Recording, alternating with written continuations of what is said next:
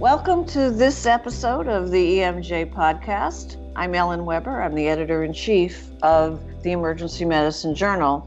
And with me today is Chris Moulton, who's the vice president of the Royal College of Emergency Medicine, and more importantly, a practicing consultant at Royal Bolton Hospital, which is just outside Greater Manchester, and which sees a striking number of patients each year, 120,000.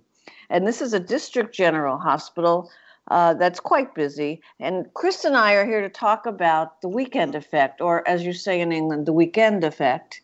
But the reason I brought Chris on is to actually explain, particularly for those of us not in the UK, what the big political deal has become about the weekend effect. We just published an article that showed that weekend effect does not exist for major trauma centers in the UK. So, Chris, I wonder if you could start by explaining a little bit about what the weekend effect is supposed to be. Yes, thank you. Well, it's an interesting thing. It's been well shown, both in the NHS and in some other healthcare systems, that patients admitted to hospitals at weekends have worse mortality and worse outcome. And really strangely, this isn't just true of emergency patients, it's also true of elective patients as well, which is very strange. What I would say is, it's not that they all die at weekends. The death rate at weekends doesn't get worse. It's their outcome on any day is worse if they're admitted at weekends. And as you say, we say weekend here. And we also say working week, not work week. So another difference. And, yes. And so one of the questions is, what is the reason for that? What is thought to be the reason for that? Is it really worse care? Is it less staff? Is it bad research? Well, I think the politicians would like us to believe it's definitely less staff, but it isn't as simple as that. It certainly isn't just less doctors, because there's also the nursing staffing drops a bit, though not so much. There's not many physiotherapists around, less radiographers, and no managers. So there's less of everybody. It isn't just doctors, but there is a staffing change. But then, of course, there's lots of different things at weekends, isn't there? People's behaviour is different at weekends. Patients' behaviour is different. A lot of people have said the case mix is different, though that has been looked at and isn't perhaps entirely true when it's matched. And of course, then there's the issue of perhaps coding is different as well. So it really is very unclear what is going on. And of course, the doctors would have you believe that, well, it's nothing to do with staffing. The politicians would have you believe it's everything to do with staffing. But I think the truth lies somewhere between the two, and it's kind of really hard to tease out. But what I can tell you is, as a doctor who's worked in the health service the last 35 years in the UK, I remember a time when we had almost no staffing on at weekends. I remember going to Seattle, to the Seattle Trauma Centre about maybe 20 years ago now, maybe a bit longer, and there were more staff on duty in the resuscitation room on a Sunday it was than we would have had in the entire hospital on a weekend. More medical staff just in that resuscitation room than our entire hospital. So there is a long tradition in the UK, perhaps, of being poorly staffed at weekends. When I was a junior member of staff, what used to happen really is the patients would come in at weekends and we'd deal with them appallingly because we wouldn't have any senior supervision. And then, of course, the consultants, the senior staff of the UK, would come round on a Monday and they kind of see the survivors of the weekend. So it was kind of triage by survival, really. If you were well enough to see a consultant on Monday, then you're kind of triaged into the survivors group automatically. Well, that's one way to look at it, certainly. So what's changed? Well, there's much, much more consultant involvement now and senior staff at weekends throughout the UK. So these were very much the bad old days. So this has changed. But my understanding from differences between the US and the UK, I've got a lot of relatives in California, and I think there's a much greater acceptance in the US that professional people like doctors will perhaps work at weekends completely normally, whereas in this country, perhaps there's a little bit of reluctance still, the more senior you get, perhaps to be working at weekends. Yes, I would agree with that. I think we have, especially in emergency, have long accepted the fact that weekends and evenings and nights are just part of the deal.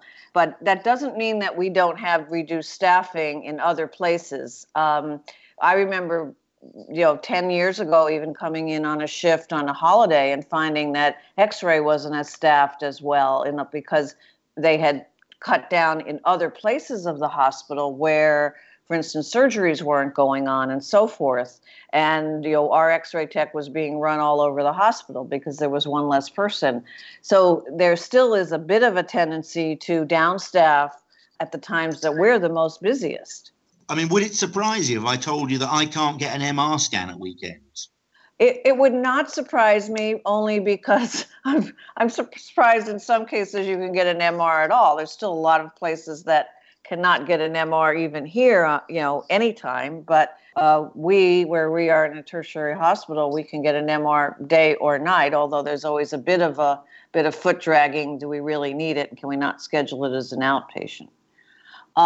Tell me, though, a little bit about how this became such a political football in the UK.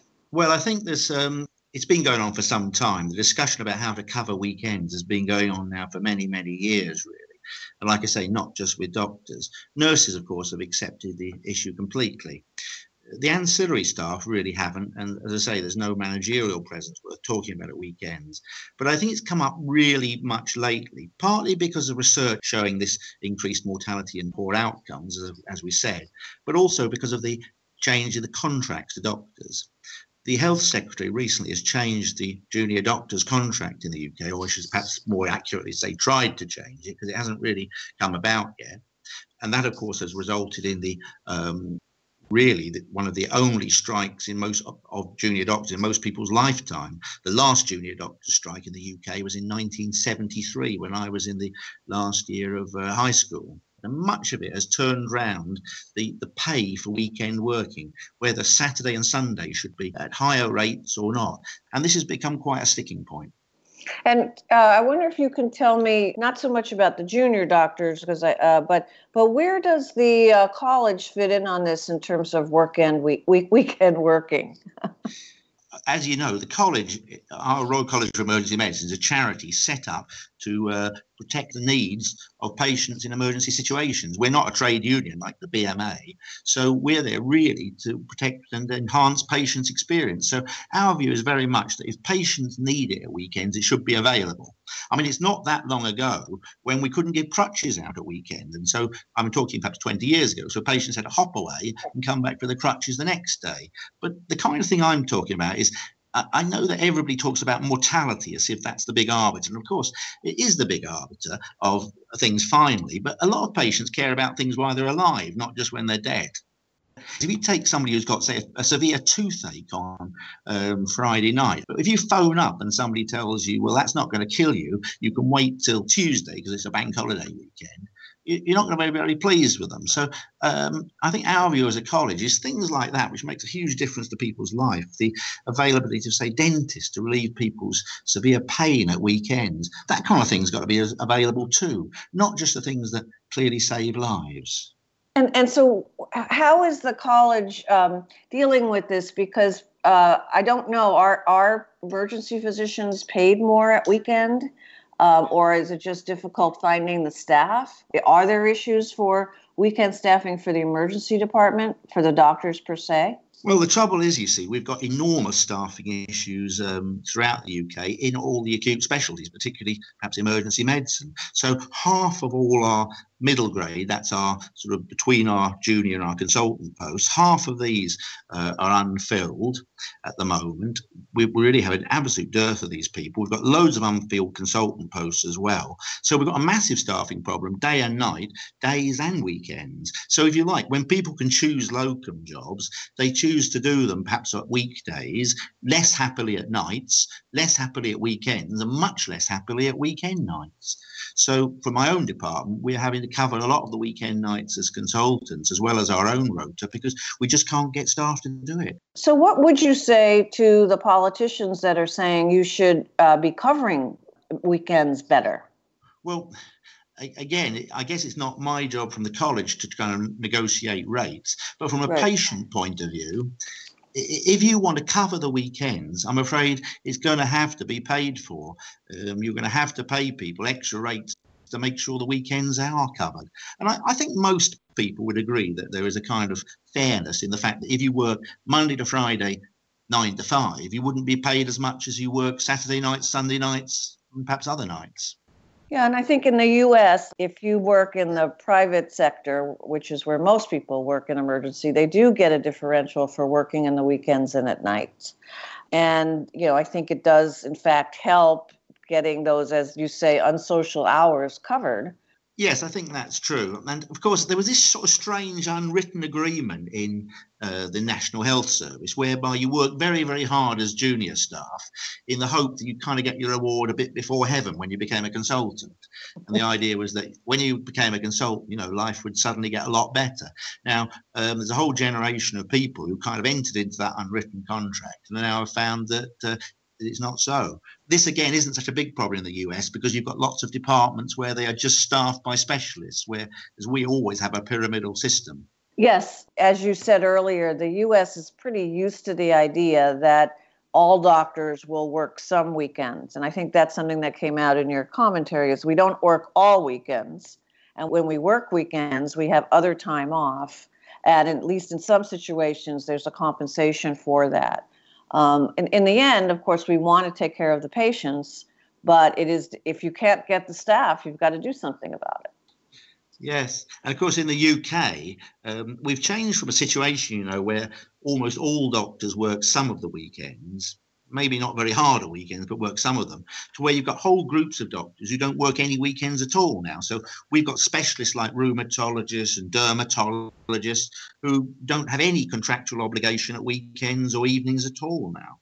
That also must be very difficult in the ED if you need backup for anything.